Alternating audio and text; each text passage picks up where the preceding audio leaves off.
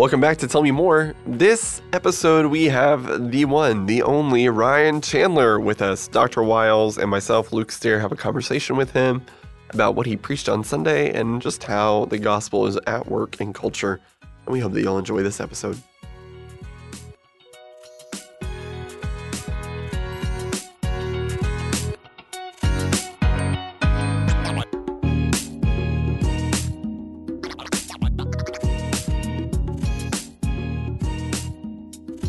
Well, we are here in the studio. My name is Luke Stair, and I have Dr. Wiles and Ryan Chandler with me today. Katie is sitting this one out, mostly because we only have 3 microphones.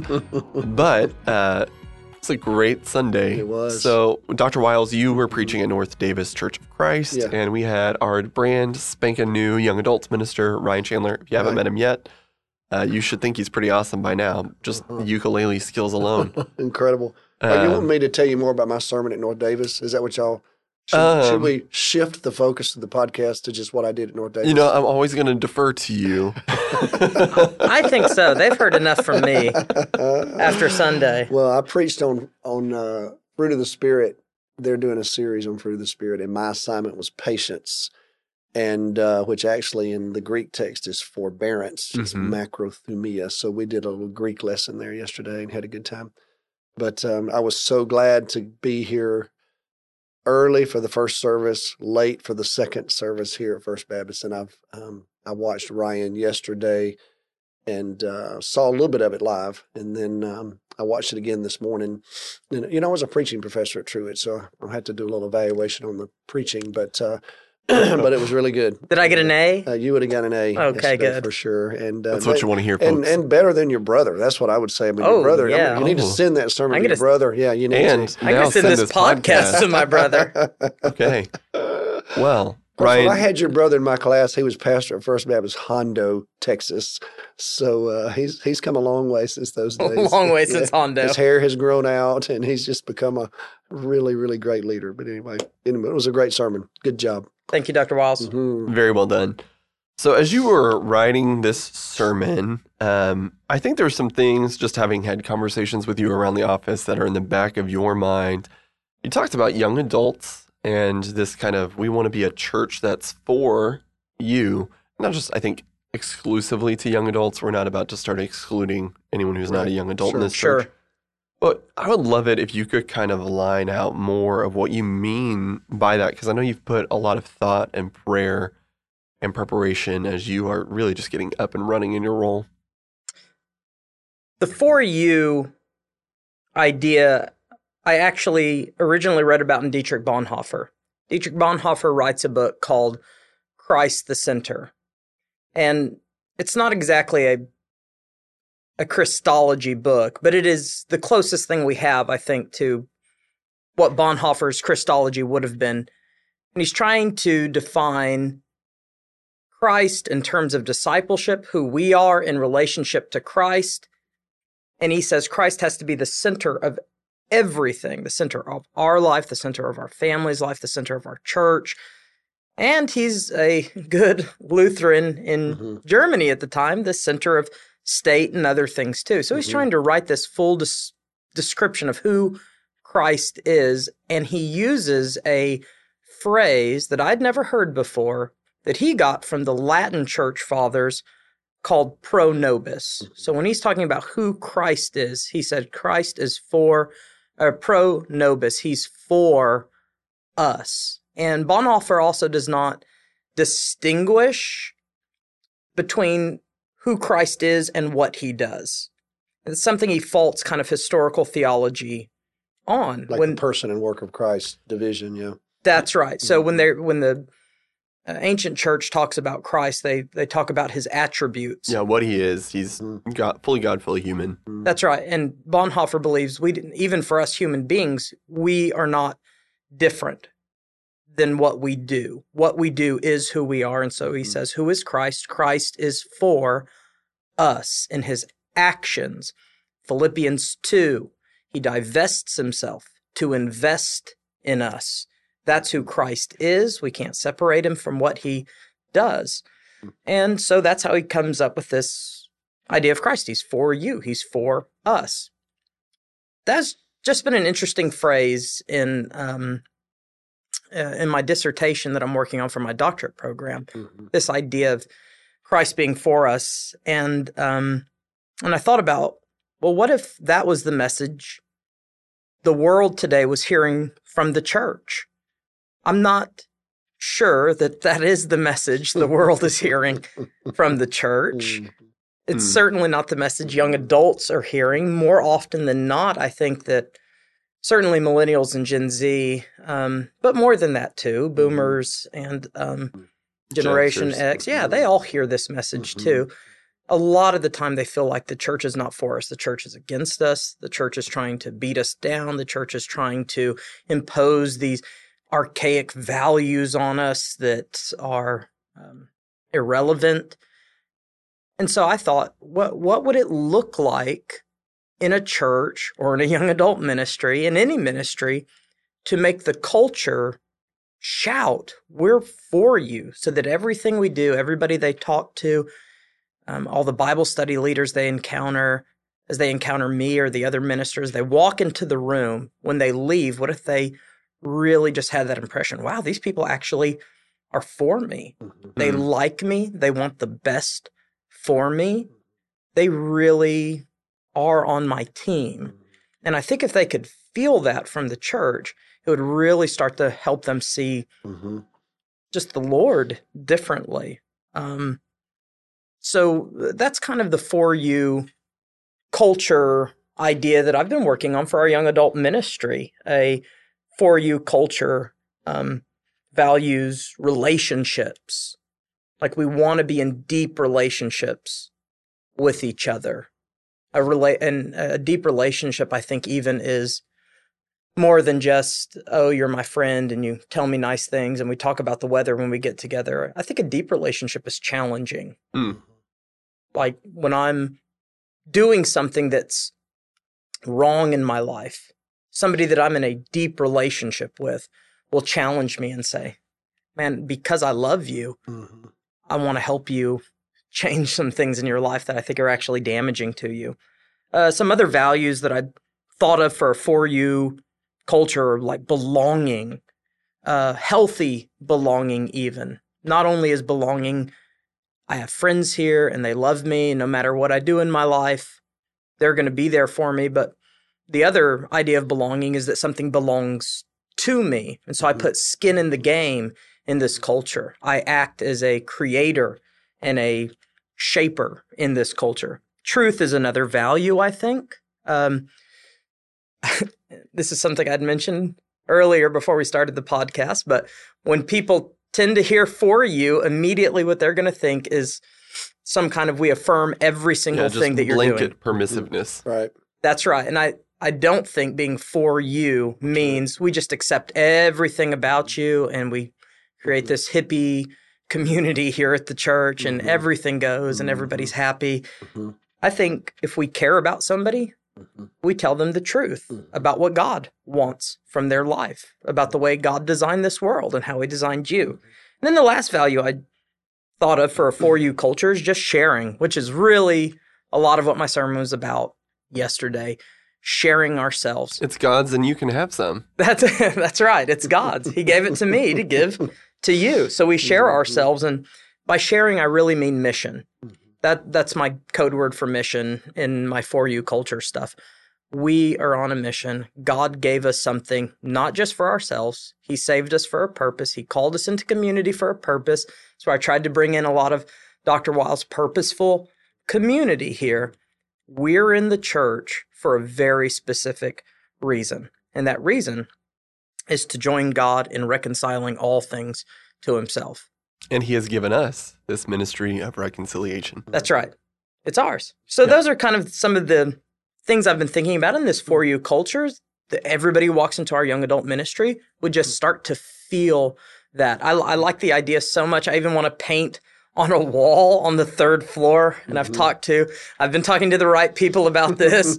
I want to paint on the wall and make it look real nice. I want it to say like, Jesus was for you, period. So are we, period. So that when you walk up, that's the message you start sensing immediately. You know, and I love all that. You know, when you look at like the Jesus Revolution happened in the 70s with Chuck Smith, California, people were confused by it at first because when you said this about hippies, all these hippies start coming to his church, and you already had kind of this. It really was radical back then to y'all. It'd be ho hum, but churches were starting coffee shops back in the early 70s, and it was just incredibly radical. They weren't on the campus of the churches for the most part back then. They were little, they would rent these little spaces, but it was a place to have conversation with people. And so you had that kind of going on, and people view that as radical, as kind of, you're accommodating the culture, you're soft on the gospel, all that kind of stuff. But so Chuck Smith starts just welcoming all of these folks into his church. Well, he was a legit pastor, in those days. What I mean by that is, he was respected by his aged peers. In other words, he wasn't some hippie himself. He was a suit and tie guy. Yeah, and so he starts reaching these folks, and but he was in California, and he was in the midst of a kind of a drug crazed, promiscuous culture, and that's not what he promoted or accepted or embraced or taught or preached. He preached the gospel, and one of these kind of hippies, joined his church and became one of the leaders. Preached the same thing, just did it in a little different way, and it was couched a little differently, but it took that culture, it just took it over because it really was for you, the best you. I mentioned to y'all in staff meeting, I think last week, and I used it in the sermon I preached Sunday. N.T. Wright says that the fruit of the Spirit is the rehumanizing process that God uses for Christians. In other words, Wright's contention is, if you're not a Christian, then you're not yet the human God designed you to be, because you're broken and sinful and you're separated from the purpose for which you were designed. You can't reflect the glory of God. You can't bear the image of God. You can't live fully into your humanity. And so the idea that God is for you, he is for you, not to just bless your brokenness, but to bring healing to it. And but I think it is a way to communicate a gospel culture. I'm reading this new book right now by Ray Ortlund and Sam Alberry. It's called "You're Not Crazy: Gospel Sanity for Weary Churches." And one of the things they talk about in that book is creating this gospel culture, in your church that really is rooted in gospel beliefs and practices joined together. It's kind of a Bonhoeffer-esque idea, if you will. And it's just really given me some pause to think about how what a contrast a true gospel culture really is to our culture. And yet it's got the kinds of affinities and the welcoming presence of Jesus, that are very that could be embraced by our culture. But once they get in, then you realize, well, Jesus is actually calling you to something life transforming, but you may not really know that on the front end. But he didn't present that on the front end either. The way he did things, he was with people. And one of my favorite messages from Jesus is when he's condemned by the Pharisees, and he says to them, he says, well, John the Baptist came preaching and teaching the funeral dirge. Well, you don't like him. And then the Son of Man came eating and drinking, and you don't like him. So what is it that y'all want? And when I read that, I think, man, Jesus must have been something, because he knew how to be with sinners without sinning. Yeah. And without condemning. Yeah. He just had a way of doing that. And that's what I think has got to be recaptured by the church. What an exciting thing, because I really believe that's what Jesus wants us to do in the first place. So he's also for us, the church. So I like that, Brian. I like the idea of trying to create a culture that communicates a real deep truth that's embedded in the gospel. It's very, and like you said, it's very hard to do that. So the pastor I used to work for in the Woodlands would say, it's an intersection of grace and truth. And the only person who's been able to do that perfectly in the history of the world is Jesus. That's right. Mm-hmm. and everybody else is striving to try to get to that intersection. Mm-hmm. But it's so hard. Mm-hmm. And it's easy for people outside the church to criticize the church when they see them Yes. fall on one side or the other. Yes, for sure. Easy to say, well, a bunch of hypocrites. Mm-hmm. But we're all trying to do that. We're all trying to say, we're for you. Mm-hmm. We love you and we care about you and we want the best for you. We just believe that God has some rules in this world that are going to help you become a much, much better version of yourself. Mm. And so young adults need to hear that today. All of us, not just young adults, all of us need to hear that message today. We do. Mm-hmm. Yeah, and it needs to be, like you said. I think we, the church sometimes, and people within the church migrate toward one of those extremes, either grace or truth. It's like some folks want all grace and no truth, and some folks want to cling to the truth and without grace. When the Bible says, "Speak the truth in love," there are times in my life where I wish that the Lord had just left it at "speak the truth," because sometimes I just want to speak the truth. I don't want to couch it in love. I just want to speak it, but it's hard to do. And so that grace and truth connection or intersection it is a challenging place, but it's one we have to aspire to get to, because it's the healthiest place there is. Jesus was the single healthiest human who's ever lived, and he lived at that perfect point. And so as we're being conformed to his image, that's where we're headed.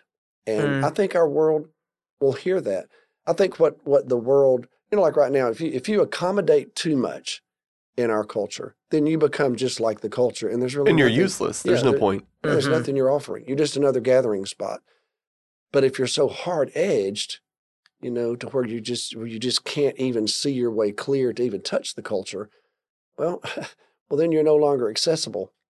Somehow we've got to find our way to that point. And so I would say to you two, y'all are both much younger than me.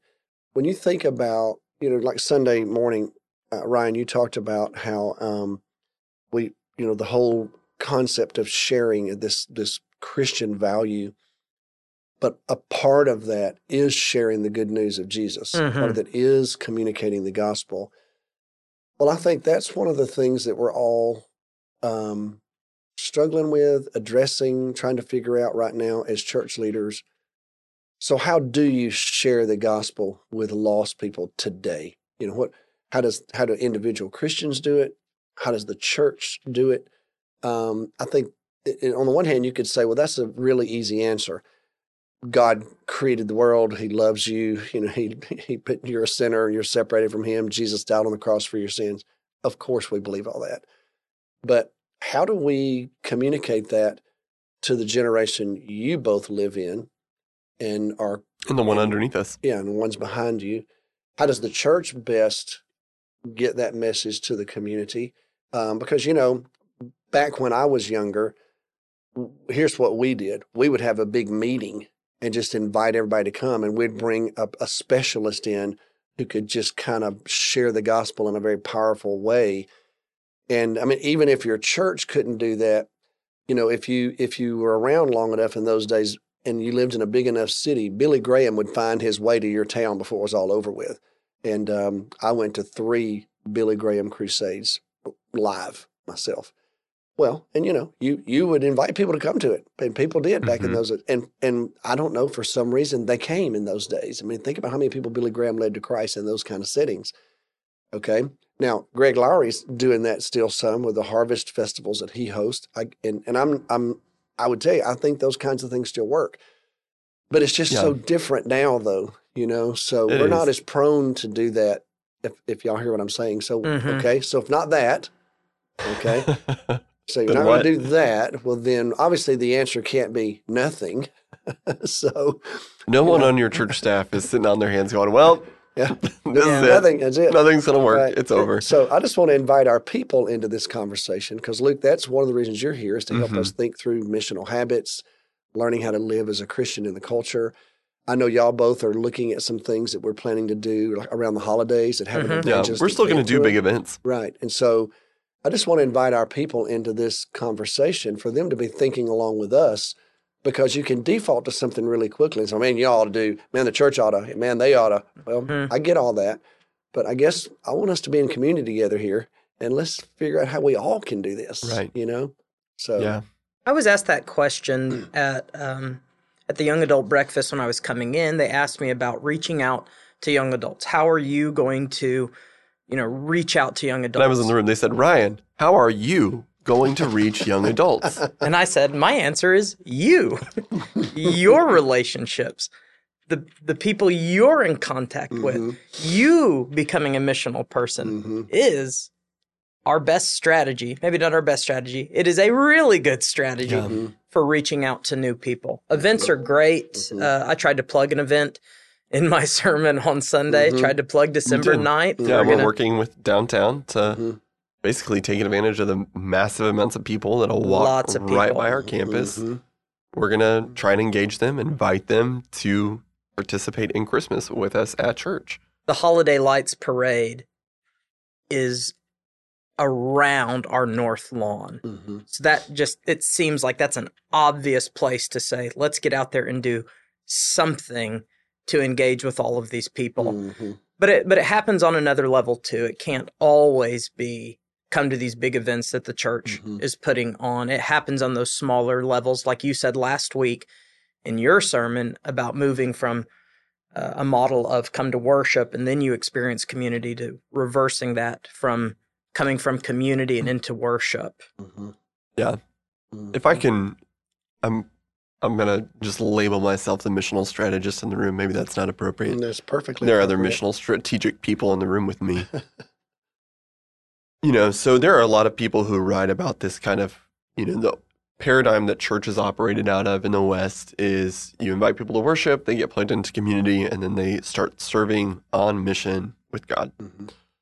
And that worked really well for a really long time. And I think pretty historic throughout the 20th century until we started really declining in the 90s.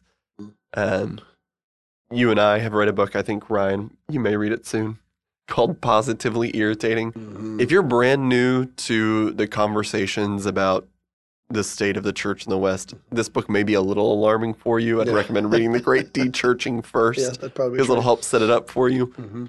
But we live in a culture now that, by and large, this framework of guilt is gone, this moral guilt that people feel, because everything's pretty permissive.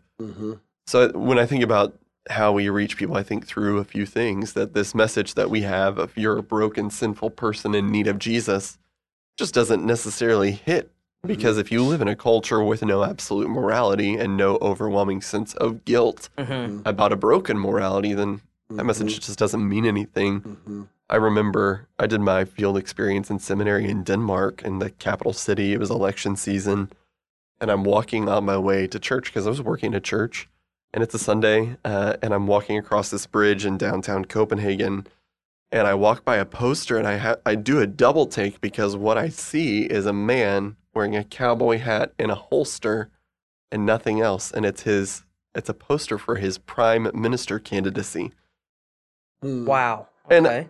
yeah. And there you have it. So that's Europe, and we think, wow, that's so extreme.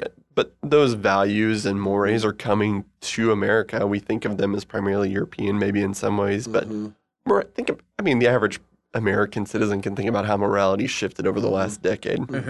So the way that we talk about the gospel has to shift to this away from you're broken and sinful, which we still think people are. We're not going to deny that truth, but we believe that God made you for a purpose. And we know that you think there are problems with this world. Come join us and working on that. And we believe that God is ultimately going to make everything right. So you flip that paradigm of come to worship, join community, be on mission to come be on mission with us, come be a part of our community, and then fall in love with God and worship Him. So that's kind of what I think Ryan's working towards. But then I'd also say this to that question of, Ryan, how are you going to reach young adults? I think social science states that the average person is really only capable of around 50 acquaintance-level relationships. So, and as ministers in the church, I'll just let you guess how many of our acquaintance-level relationships are taken up by church people. But all of you listening, everyone who goes to our church, you all are a part of different social networks than us. You have space for those relationships to start building with non-Christians. So we want to basically equip and mobilize you to do that. I'm still talking to non-Christian people. I'm not trying to say that as a cop-out. I spent a good chunk of my afternoon on Thursday talking to a Buddhist UTA student, but you have this potential to reach so many more people than Dr. Wiles does, or I do, or Ryan does, because we work at a church. Y'all are out there living in neighborhoods, working at American Airlines or Bell Helicopter, or part of stay-at-home parent groups, whatever it is, you're experiencing different people than we are, and we want to equip and mobilize you. And I just dominated, so I'm going to let someone else talk now. Well, but I think what I appreciate that about what you had to say there, Luke, is that it's our people in the wild. It's like people need to meet. That's a good way to phrase it. In the wild. In the wild. That's really where it needs to happen, you know. And maybe we need to capitalize on that at some point, how to get our people in the wild. And so one of the things that you have proposed that we do is we try some new things. And so we've, you know, when I did the strategic conversation with the church Sunday a week ago, I said to the church, and y'all may remember this, I said, so now that we've kind of embraced this dilemma, what do y'all think we ought to do? And I just said facetiously, well, let's just keep doing what we're doing. Obviously, we're killing it. I mean, I'm talking about the church in the West, church in America in particular, couched under the heading of we've lost 40 million American adults in the last 25 years. So if that's not the wake-up call, then I'm not sure that we'll ever get another one. So, okay, what do we do? Well, we realized we've got to make some changes. So one of the things that you and our engagement team proposed is to start these table groups, not revolutionary, but something different for us and a little new and has a little nuance to it that's different than Sunday school, which is obviously the bread and butter for us. If you were to the one sentence summary is it's accountability and support for mission with other people in our church, and you practice together. Yeah. So Ryan, you're in a table group. That's what ours has been. I was going to say, how's it going? What's happening? So I'm in the. Give us a report from the wild. Yeah, I've got the. It's actually what I call it. It's Tales from the Wild. When I report this back to engagement team. I've got the Hoffmans in my group. We are hosted at the Hoffmans' house. I've got the Evans in my group. I've got the Mounts in my group, and I have Addison Mitchell in my group. So we really run the gamut of people here. So we have a wide audience. Addison is 22 and single, and Amy and I are in our 30s, mid-30s, and we have kids. And Robert Hoffman is, we won't even say. And Robert Hoffman is we beloved. love you, Robert. And Courtney and Colton are in their 20s, but newly married without kids. So we really have a good variety here. We get together on Sunday nights and we eat dinner together and we start strategizing. That's what our group has been doing. How are we going to reach people with the gospel? Wow. What are we going to do? What do those conversations need to look like? I really enjoy being in there for a lot of the reasons y'all have said. My when I meet non-churched people, it is few and far between. My relationships are dominated by church people. So for me being in the table group, I'm hoping to find more opportunities to reach non-church people. But we get together in our groups and we start talking about how are we going to reach people. What we're planning on doing is hosting a Halloween party. And I know Halloween scares some people in the church. Non-Christians aren't scared by that. No, that is a culturally normal thing. It is. For most non-church people in America. So we're hosting a Halloween party. And if I can interrupt. Sure. We've asked every table group to do something with Halloween just because we know our culture. That's the culture. Is participating in Halloween. So we're asking them to do something with it. So we're going to host a party, Halloween party, say dress up, just a party at the Hoffmans. They're inviting some of their friends that are unchurched. The Evans are inviting some of their friends. Courtney Mound is, she works at UTA, so she's identifying some of her friends. Addison has talked to me about some of her friends. Everybody's kind of identifying who could we invite to this thing And we're telling these people, hey, it's just a Halloween party. Dress up. We're going to go to one of our friends' houses and have a lot of fun. And that's legitimately what it is. Now, we've been talking also about, all right, how does that turn missional? Right. When does it go from just being all Right. right, great, y'all had a party at a house, to being missional? A purposeful thing. Yes, a very purposeful thing. So we're talking about spiritual conversations. As they're inviting their friends to this party, I've been telling them, say it this way. Hey, some of my friends from church and the neighborhood, because that's true. I live close to the Hoffmans, so we're in the same neighborhood. Some of my friends from church and friends from our neighborhood are just coming over for a party. We'd love for you to come and meet them and hang out with us. And so you come to the party, you hang out. They even introduce maybe Ryan to him. This is Ryan. He's actually our minister of young adults, and I'm dressed up. Amy and I are going to dress up as a king and queen, by the way. And we've got our kids dressed up as like a knight and a princess and a wizard. So we've got like a medieval theme going on for our family. I love it. It's going to be a lot of fun. But our crew's doing the Addams Family. Oh, the Addams Family. That's great. Yeah. Luke, y'all got a Halloween costume We've been trying to decide, but we're just bad behind on planning. We're bad. I'm not a good Halloween parent, I'll confess. But you're there at the party, and at some point they say, hey, this is actually our minister of young adults. And we're praying that it's going to spark conversation. And then even afterwards, and Ann Hoffman's been asking about this, what happens after? I say, kick up a conversation with these people you invited. Hey, did you have fun at that party? Oh, it was a lot of fun. And so some of those people are your church ministers? Like your minister was there. Yeah, that's our minister of young adults. Yeah. And in fact, these other people are in a small group with us. And wow, they're really cool. That's very interesting. And then it turns into, do y'all have a church home that y'all go to?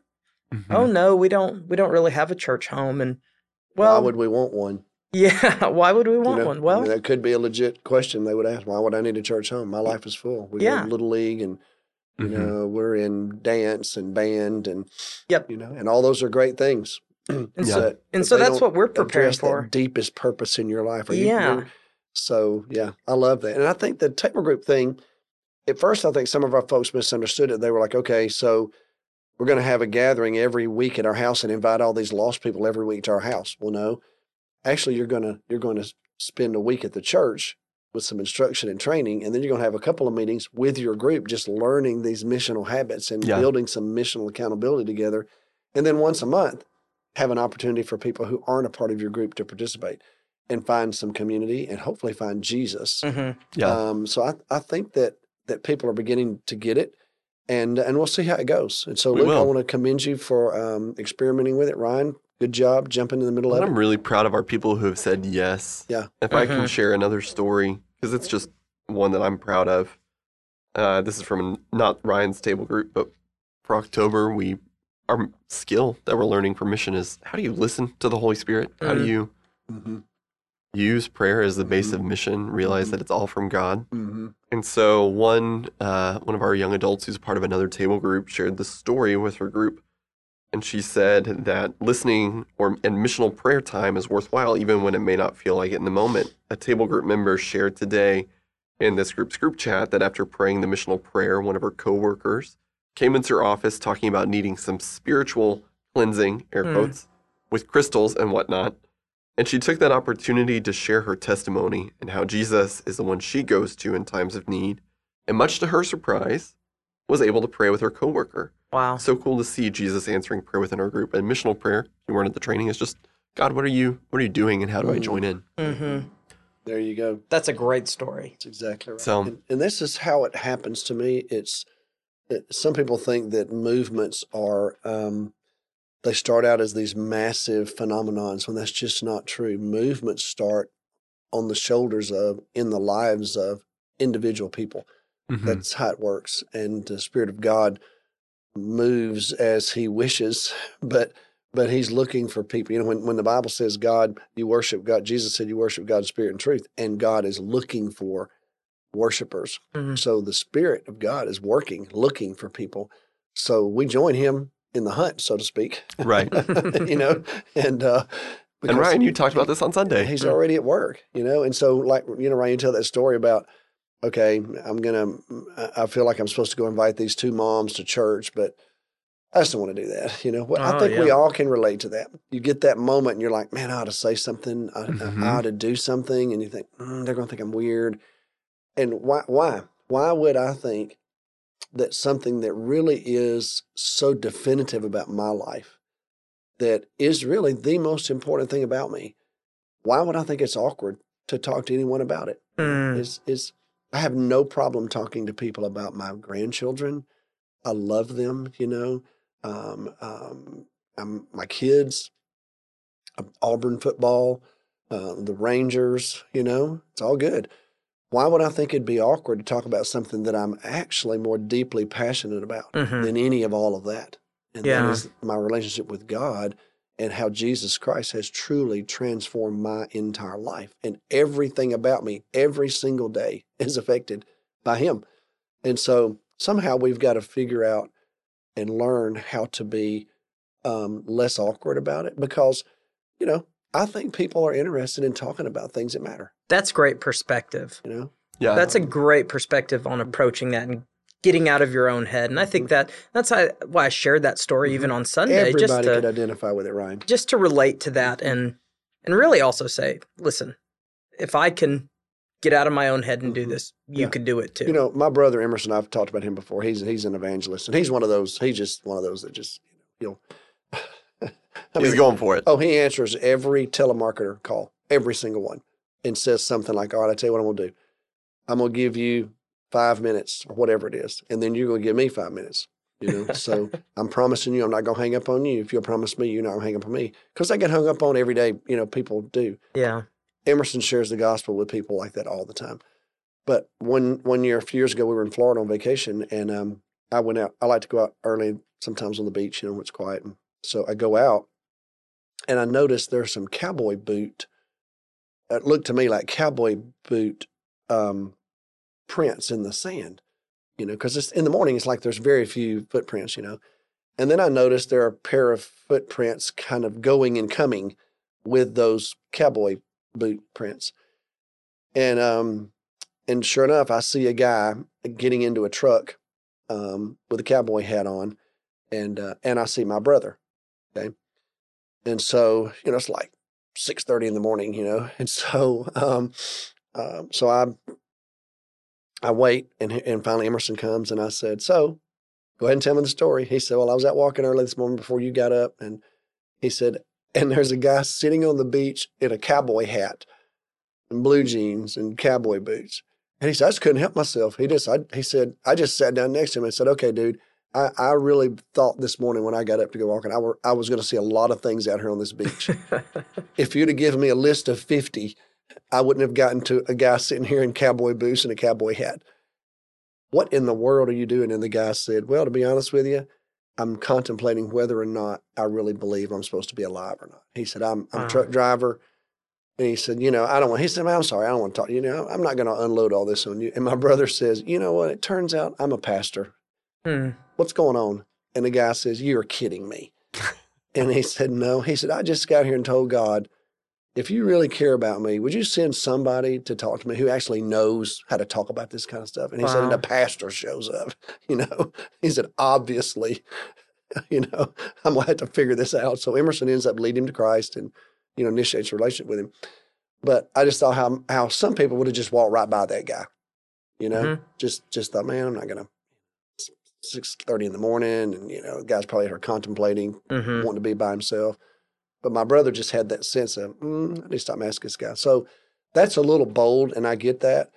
We have maybe lesser awkward moments, if you will, lesser, more riveting kind of encounters on a daily basis. And I just think I want to encourage our people, myself, all of us, just to be listening to the Spirit of God when you have that moment to speak into it. And you can do it without being weird.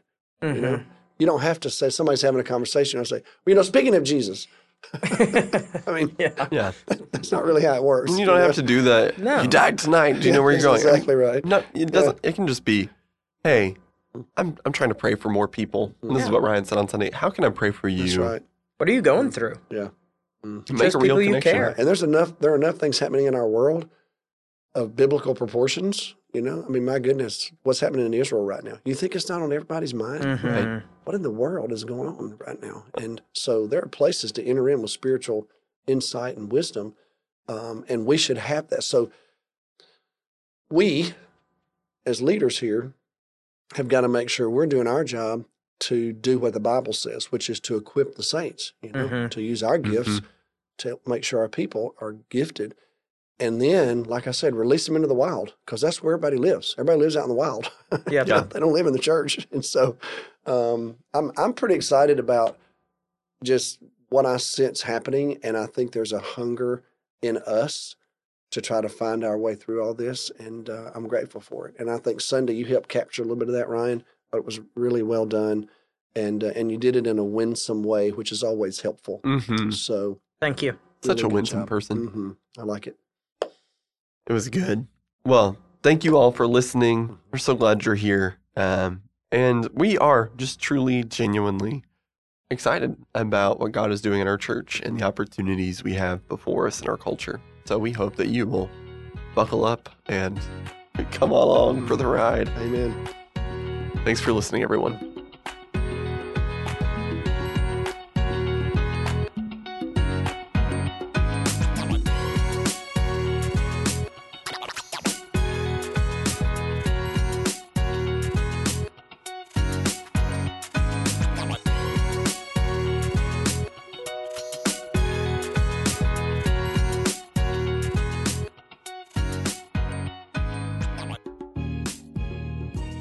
Thanks for listening to the Tell Me More podcast today. You can subscribe to this podcast on your app of choice, or you can visit us at fbca.org to find out more information about the podcast and our church.